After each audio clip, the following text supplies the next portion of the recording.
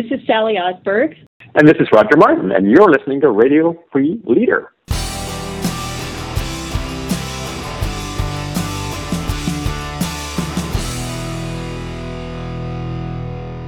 Welcome to Radio Free Leader. I'm your host, David Burkus, best-selling author and recovering academic, and this is the show that tears down the wall between the ivory tower and the corner office.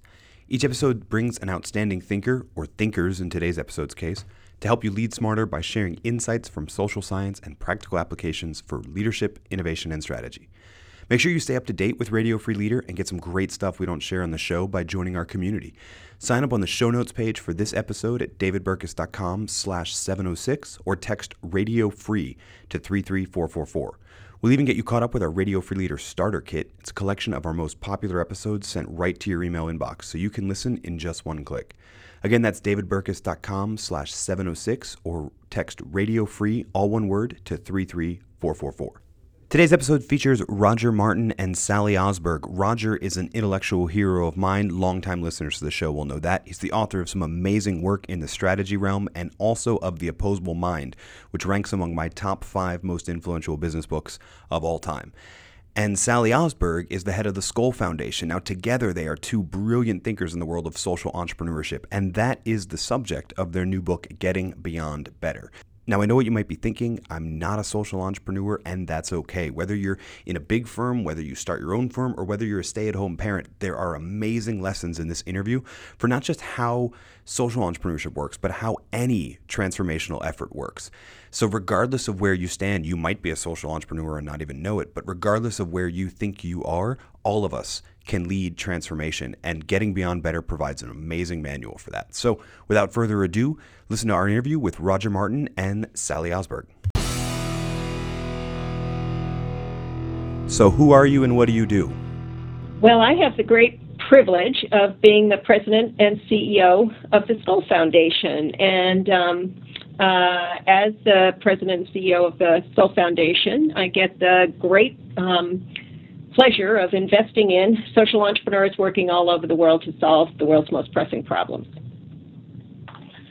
And I am a professor at the Rotman School of Management at the University of Toronto. I direct something called the Martin Prosperity Institute there, and one of the great pleasures in my life has been to have been a member of the Skoll Foundation board, working with Sally Osberg for the last almost 15 years, investing in those social entrepreneurs. And that pleasure has been mutual. And as we get into this discussion, I'll be able to share just how essentially Roger has helped us evolve the strategy for the Skoll Foundation. Oh, so I have to comment on one thing as we go through here, which is those of you who are listening, you'll have heard them introduce themselves in maybe 30 seconds, and you'll notice two things: one, the mutual admiration and respect; two, how quickly they said all of the things that they do. So they made it sound like, oh yeah, just I do this and I do this. And then when you actually, I'm sitting here on the other end thinking about the magnitude involved in everything that you all do. I don't actually know when you sleep. I've known Roger for a little while. I've been trying to figure that out. Sally and I have just met each other last month, and I'm guessing you probably have a similar sleep pattern. You guys are tackling some pretty big challenges. I hope there's room for sleep and maybe a Netflix TV series or two in there at some point. I love sleep. People think I don't sleep, but I absolutely love sleep. I try to sleep soundly. I usually am asleep within 60 seconds of my head hitting the pillow. So sleep is good. Well, that's the sign of someone who's putting his life's work to good use. You sleep with a clear conscience, Roger. I hope so. I suppose I would see. Now you've made me feel bad. I was going to say that now I have intellectual envy of one other thing Roger does, which is sleep. But mine's not really from having an unclear conscience. It's from having a 3-year-old and a 1-year-old. So that's the reason I don't sleep that soundly. But anyway, so we're here not only because the work that you both have been doing through the Skoll Foundation and the work that the content that you've both been putting out there into the world that really does serve and make the world a better place through a variety of means, is summarized in this wonderful little book. I say little; it's not actually that little, although I read it really quickly, so maybe we'll call it little that way. The book is Getting Beyond Better: How Social Entrepreneurship Works. It's an awesome review of a lot of different concepts around social entrepreneurship, but in particular, what makes social entrepreneurship successful and the stages that we can that scaling a viable social entrepreneurship enterprise goes through. And I think what's really interesting to me is that this is a term that is really, really crowded. So I wondered if we could start there with, let's define our terms. And when we say social entrepreneurship, what do we mean? Because I feel like there's a lot of people that when they say social entrepreneurship, they think, oh, it's got to be this for-benefit company, or it's got to be this, it's got to be a for-profit, or it's nonprofits who just act more like business, which I've always had a problem with saying nonprofits should act more like business, but that's a different monologue altogether. So what do we mean when we say social entrepreneurship? Well, let me start here and just give you a little background. And this goes right to the point of how critical Roger has been as a director of the Skoll Foundation. When I go back to the beginning, and that's Jeff Skoll's first creating the foundation, it was clear Jeff knew the kind of person he wanted to invest in. He wanted to see leverage his philanthropic resource and his vision for the world. And that person looked an awful lot like a Silicon Valley entrepreneur. The difference was that individual, or those sets of individuals, were really focused on solving societal problems and not just commercial opportunities and problems. And with that, we actually started our work at the Skoll Foundation. We'd never heard the term social entrepreneurship. And it was when Roger joined the board, as we were seeking out and investing in these people, that he felt it was critical we really understand what we were doing, and we understand and put forward a definition about just who these social entrepreneurs were and what made them distinctive. And I think Roger can really articulate what was essential to that definition. Sure, and it was a fun process, and really we looked to entrepreneurship, David, first to say, well, why are we so enthused about entrepreneurs, and what kind of entrepreneurs are we enthused about? And really, if you look at it, the thing that's in common among the entrepreneurs that the world says, wow, thank goodness for these people, is that they take on what is a kind of a stable but not terribly pleasant situation and create some vehicle, a product or a service, that transforms that to a better equilibrium. So if you just take Fred Smith, the legendary founder of FedEx, he took on a situation where if you're going to send a package somewhere, you went to a local package delivery company and they picked up your package. They gave it to an air carrier who took it to the city that you wanted it to go to, and they handed it off to another local package delivery company, and they hopefully delivered it. And if it didn't get there, which it often didn't because those were three different parties and they didn't communicate well, they'd just point their finger at one another and say it's their fault. And meanwhile, the person who needs the package delivered is sitting there saying, yes, but I don't care who says who did what to whom. I just want my package there. And so Fred Smith looked at that and said, that's a kind of an unpleasant equilibrium where the people who really want packages there can't get them there. There is no reliable service, so I'll create FedEx, and we'll have our trucks pick up the package. They'll get to our planes. They'll all fly to Memphis, and then they'll fly out on another one of our planes and be delivered to our van, which will deliver to you, and we'll keep track of that package the whole time. In fact, you can start going online and watching exactly where it is, and those packages will absolutely positively be there. That's a transformation. The world is a different place, in a better place after that. So that's ended up being our definition. It turns out that in the social space, what social entrepreneurs do is look at and find a unpleasant equilibrium for some disadvantaged, underprivileged part of the population, and do something that is transformational for them. It doesn't just improve or ameliorate the whatever pain and suffering is that they solve, but actually transform that. And so for us, social entrepreneurship is transformational equilibrium change. And I wonder, so I think the how they then go about doing it is really interesting to me from a business model concept, right? So Roger, I'm familiar with a book that I'm so familiar, I can't remember how long it's been since it came out, but The Opposable Mind and the ideas of integrative thinking, because from a business model standpoint or a tactical standpoint, or dare I say a strategy standpoint, it's interesting to me because the people that then go about doing this, the social entrepreneurs, they're really, I mean, I don't know when, prior to a few years ago, there really weren't very many templates to be copied. There was a lot of people trying to take from this sector and this sector and this sector and kind of blend together to create what would be their business model or their operations model, which I really look at as sort of an opposable mind concept. I've been working for the past couple of years with an organization based in the U.S. called Fuse Corps, which seeks to place entrepreneurs into public sector positions, city and state governments, and you see that sort of integrative ideas already there. So, when you were first starting to work with Skull Foundation and first starting to do work in social entrepreneurship, did you see those sort of parallels between the opposable mind and integrative thinking ideas? Probably not initially, but as I got into it and working with Sally on this sort of project to say, well, what really is going on here?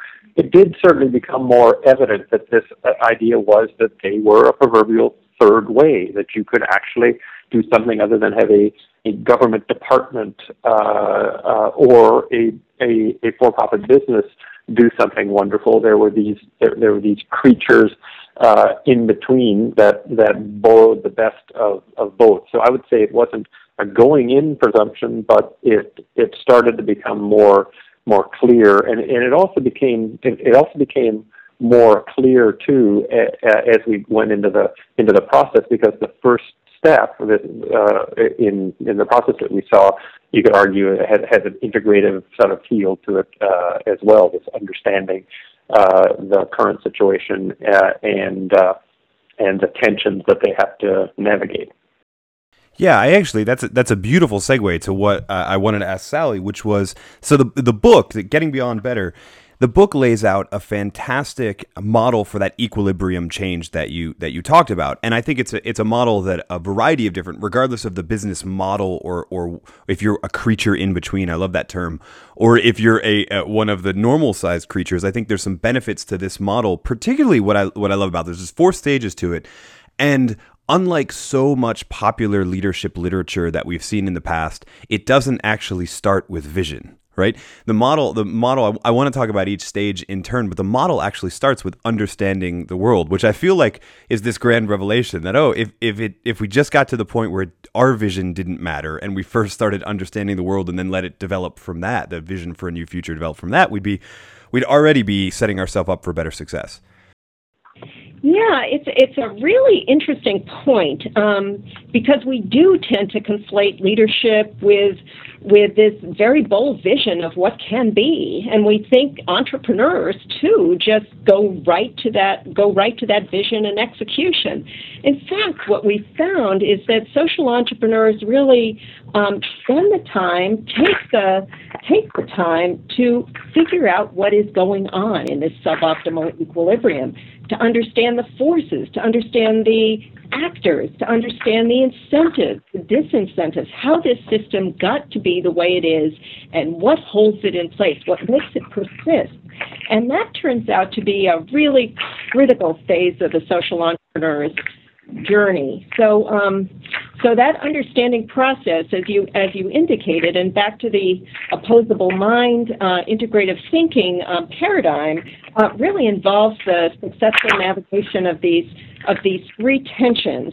The social entrepreneur often comes from outside the system, and that's what enables her or him to see it for what it is.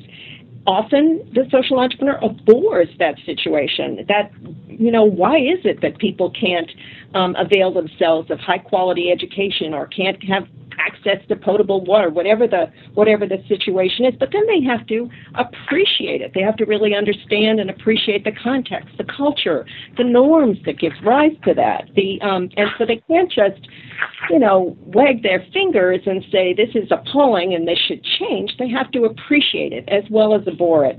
Then they often apply expertise because they may come from, positions of public health expertise or educational expertise. At the same time, they have to understand that there's a lot they have to learn, so they apprentice themselves to this population which has the most stake in solving the problem, but it's actually critical to its having persisted for so long. And finally, they navigate this third tension, experimenting in a very rigorous way to get feedback from their constituents before they actually commit and say this model is robust enough that we can commit to driving this innovation, this new model forward in the world. So navigating those three tensions in that stage of understanding the world is actually key to this discipline of effective social entrepreneurship.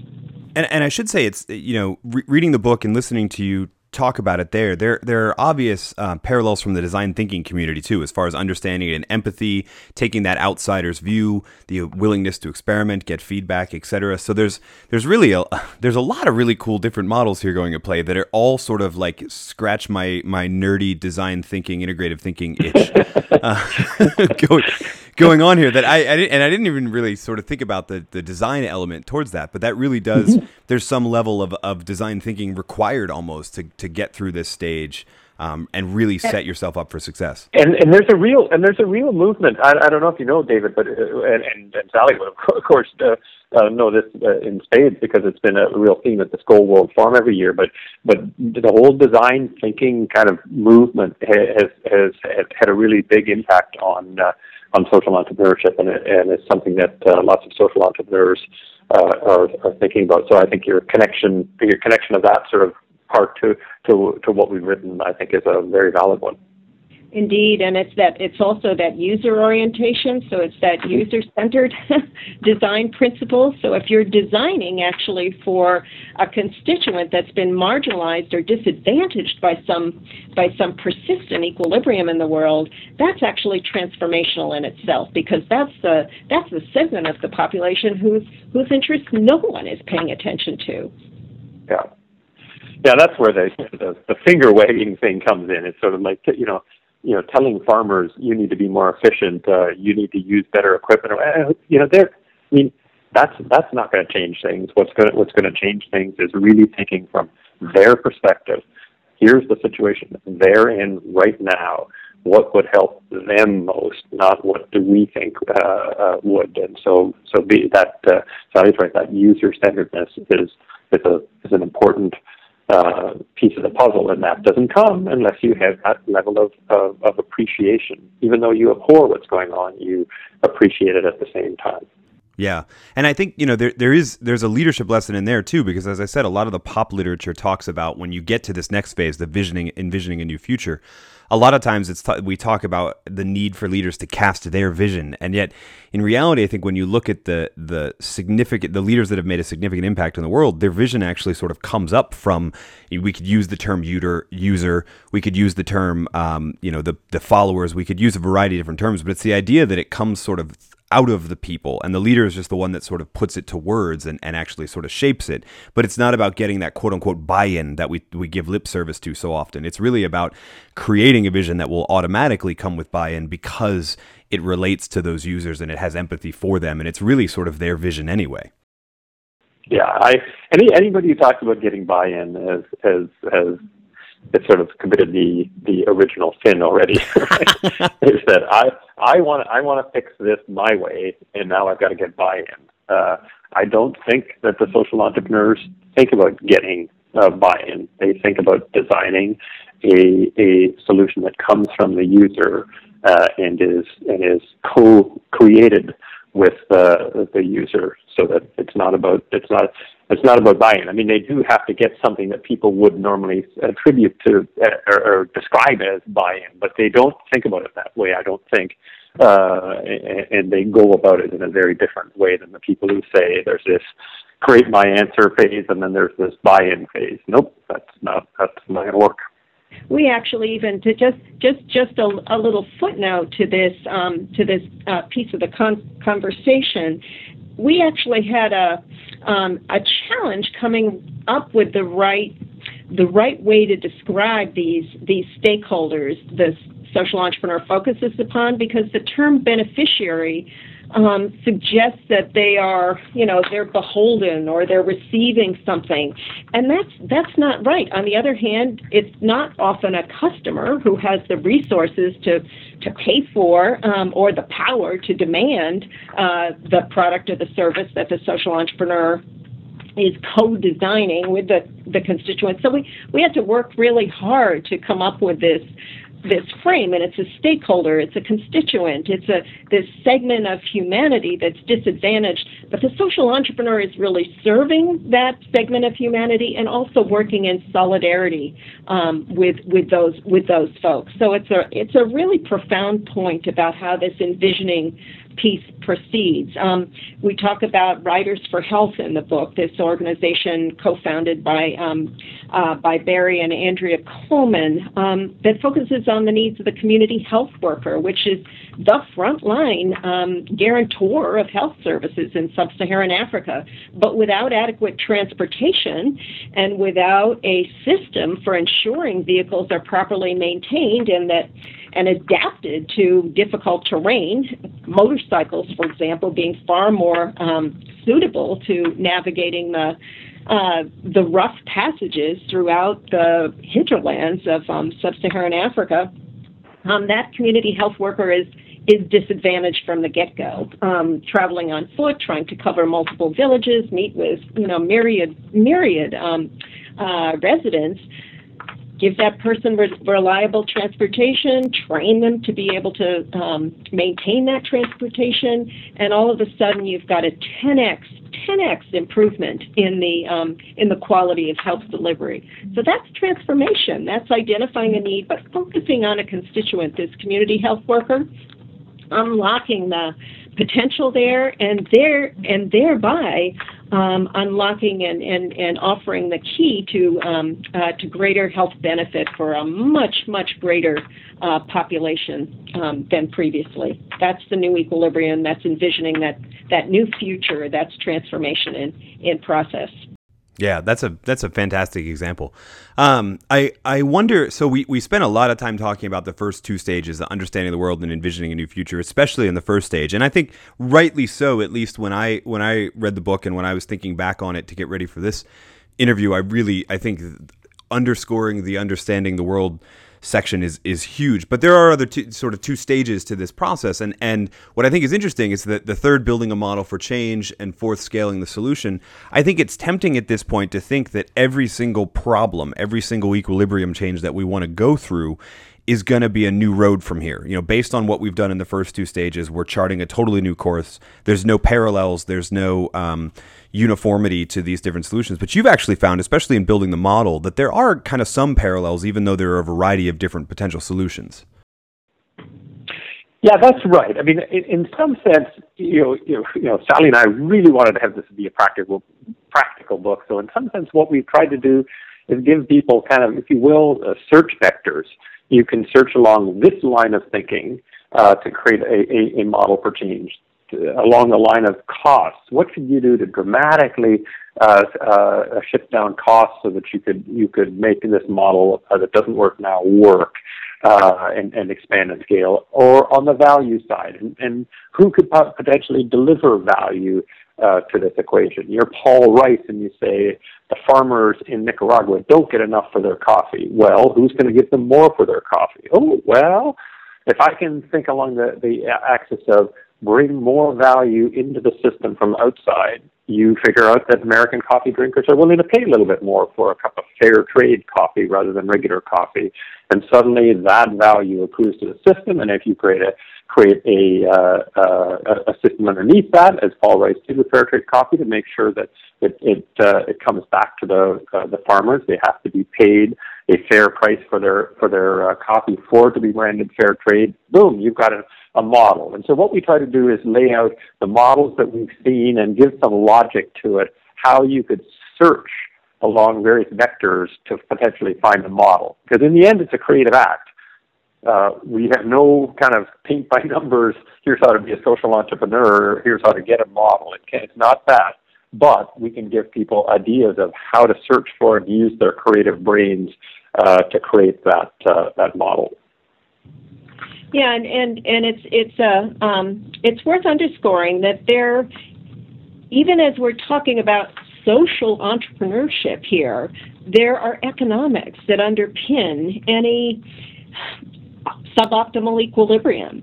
The social entrepreneur really has to grapple with those economics, and as Roger said, they can grapple with it on the cost side, they can grapple with it on the value side, they can grapple with it on both sides, but resetting that equilibrium will require understanding and either cracking the code on costs or driving greater value into the system. So, for example, a Goodweave, this is the organization formerly known as Rugmark, founded by Kailash Satyarthi, who won the Nobel Peace Prize last year with Malala Yousafzai. This is a certification program that guarantees a consumer that the rug or the carpet she or he is purchasing will not have been made with child labor. So this is a way of creating demand in the marketplace and actually, incentivizing that to drive change and to eradicate child labor and, forced labor in the carpet weaving industry, greater value into the system, transforming that status quo forever. And that Goodweave has succeeded in actually driving down what are horrific numbers, especially in India, in the carpet weaving industry, is really cause to celebrate. And if I can just say this, since you're an integrative thinking aficionado, David, there's another echo of that here, which is the first couple of stages probably are more kind of the process are a little more heart stages. They're the emotions and the heart. But the third stage says, in addition to having all of that heart, that desire to transform, that empathy and understanding, you also have to kind of crunch the numbers and actually think about the economics that Sally said. And so that's, again, these social entrepreneurs are able to do both of those things. They're not just enthusiasts. They're enthusiasts who are willing to essentially put the proverbial pencil to paper to say, how would I make this kind of economic model actually work? Yeah, there's a real discipline to this work. As Roger says, the social entrepreneurs bring a lot of heart. They also bring a lot of head, and that's the secret sort of integration that really makes this work. Yeah, I love that you said there's a lot of work to be done. There's a discipline to it. And now at least there's, I'm going to give a glaringly obvious ad for the book. Now at least there's a training manual for said discipline, right? The book, again, is Getting Beyond Better, How Social Entrepreneurship Works. It's a fascinating read. Even if you don't fancy yourself a social entrepreneur, but that idea of changing a suboptimal equilibrium, that whole idea, and just making the world sort of better appeals to you, you might actually be a social entrepreneur. You might be headed for social entrepreneurship without even knowing it, if that's the goal you're trying to attain. And if so, check the book out, Getting Beyond Better. Sally and Roger, it's time to ask you our questions that we ask all guests. It's a sort of lightning round, as it were. 5 questions to peek inside your heads. The first question: what's the best advice you've ever received? Sally, you go first. Go with growth, and this was meant to say whatever's going to grow you. That's going to speak to what's in your best interest. For me was Chris Argyris, beloved, the late Chris Argyris professor, who the advice he gave me on is don't give unactionable advice. Ask the question, with whatever advice you give, are they able to take action on it, or is the advice the moral equivalent of grow taller, be smarter? What's the average day look like for you? I have no average day. That's fair. All right, so that's a pass to Roger. Yeah, and for me, it's just I'm an early riser and early to bed. So I, most of my days start at probably 5:30ish with an hour workout, and then hopefully high productivity, which fades into just about nothingness by 9 or 10 o'clock at night. And that's why Roger gets so much done. Astonishing. It is sort of fascinating, and now I figured it out. There was a subtle reason I really wanted to know that question, which is now I know what an average day like is for Roger. Let's see if it works for David. What are you both reading right now? Well, I'm reading, and it's actually it's a great read because you can dip in and out of it. I'm reading The Road to Character by David Brooks, and one of the things that's delighted me about it is not only are there some profiles of people I would consider social entrepreneurs like Frances Perkins, but there are many women who are profiled in this, and I think that's another reason for really for my enjoyment of it.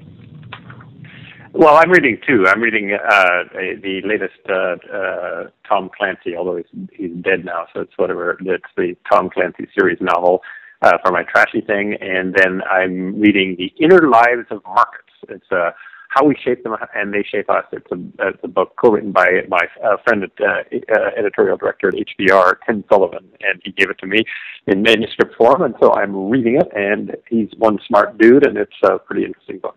Oh yeah, I actually got it marked to email him when the advanced copies are available of that, because we had Tim and Ray both on for the Org, actually twice, for the hardback and for the paperback release of the Org. Oh, great. And they're both sort of brilliant, right? And so it's interesting too because Tim is such a brilliant editor. It's great to see when he actually puts the writer hat on as well. Yeah.